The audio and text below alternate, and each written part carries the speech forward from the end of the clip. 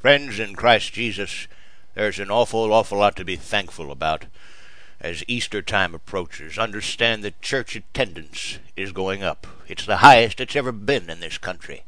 We've had to install another neon comma to separate the numbers on our digital tithe counter hanging over the choir. People are returning to the biblical roots that founded this great nation. The stern nature of our forefathers, the Puritans, and their no-nonsense approach to stringing folks up who flaunt their so-called individuality has fresh appeal in a nation overrun with people who think that it's A-OK to go ahead and be different. Soon America will be restored to its full glory. We may have to kill a whole mess of foreigners to do it, but have no doubt our resolve is strong. We'll return to the days where Christian doctors diagnosed the common cold not with a mouth full of biological mumbo-jumbo and more pills than you can find in the bottom of Liza Minnelli's purse, but simply for what it is, full-blown demon possession. Soon our town squares will replace park benches now wasted on old colored winos with stockades and gallows, so that the otherwise useless wages of sin can at least provide entertainment to lunchtime crowds. Glory to God. That's the cure for the common cold, my friends. And you can study all you want, get all the community college degrees you like, but you still won't know anything unless you believe that Jesus, after being dead for 3 days, crawled out of that hole and shuffled his reanimated corpse around the earth again before floating off to heaven like a goose feather caught in the wind. It's like Benjamin Franklin said, saviors in caves are like fish in house guests. After 3 days, you throw them out. Glory to God.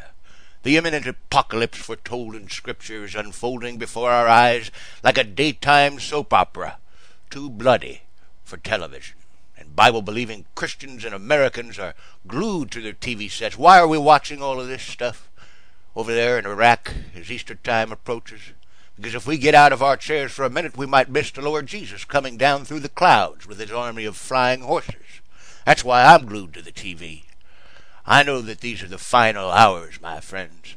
How sure am I? Well, I haven't taken a bowel movement in 72 hours. And I have promised God that I won't sit on a toilet again until I see Jesus. You see, you have to have faith, my friends.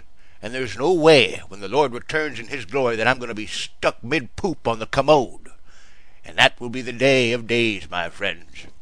As true Christians, we believe that on that day Jesus is going to slaughter everyone on earth who doesn't believe that he's the Son of God with all the particulars of our rarefied brand of faith. I just hope that there's some Baptist cameraman left at CNN to get it all on tape. Praise the sweet name of Jesus. Friends, these are very exciting times. During Easter, thousands of people are getting saved out there in the streets. Even as we sit here in our air-conditioned church and have our shoes brought to glorious spit shine as a roving pack of Mexicans silently moves from pew to pew. Brothers and sisters, even more people in this world are throwing off false religions like Islam, yoga, Catholicism, mother complex pedophilia, Amway, and veganism. They're turning away from all that stuff.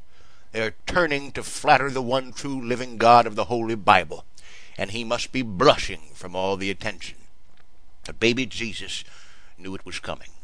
In fact, he warned people that if they don't flatter him, he had some really nasty surprises up his sleeve in store for them. Amen. Love the Lord Jesus, my dear friends, or he will burn you in hell. It's not hard to understand. Compliment Jesus or burn. It took me a half second to make that decision, and I was only 4 years old. Praise God.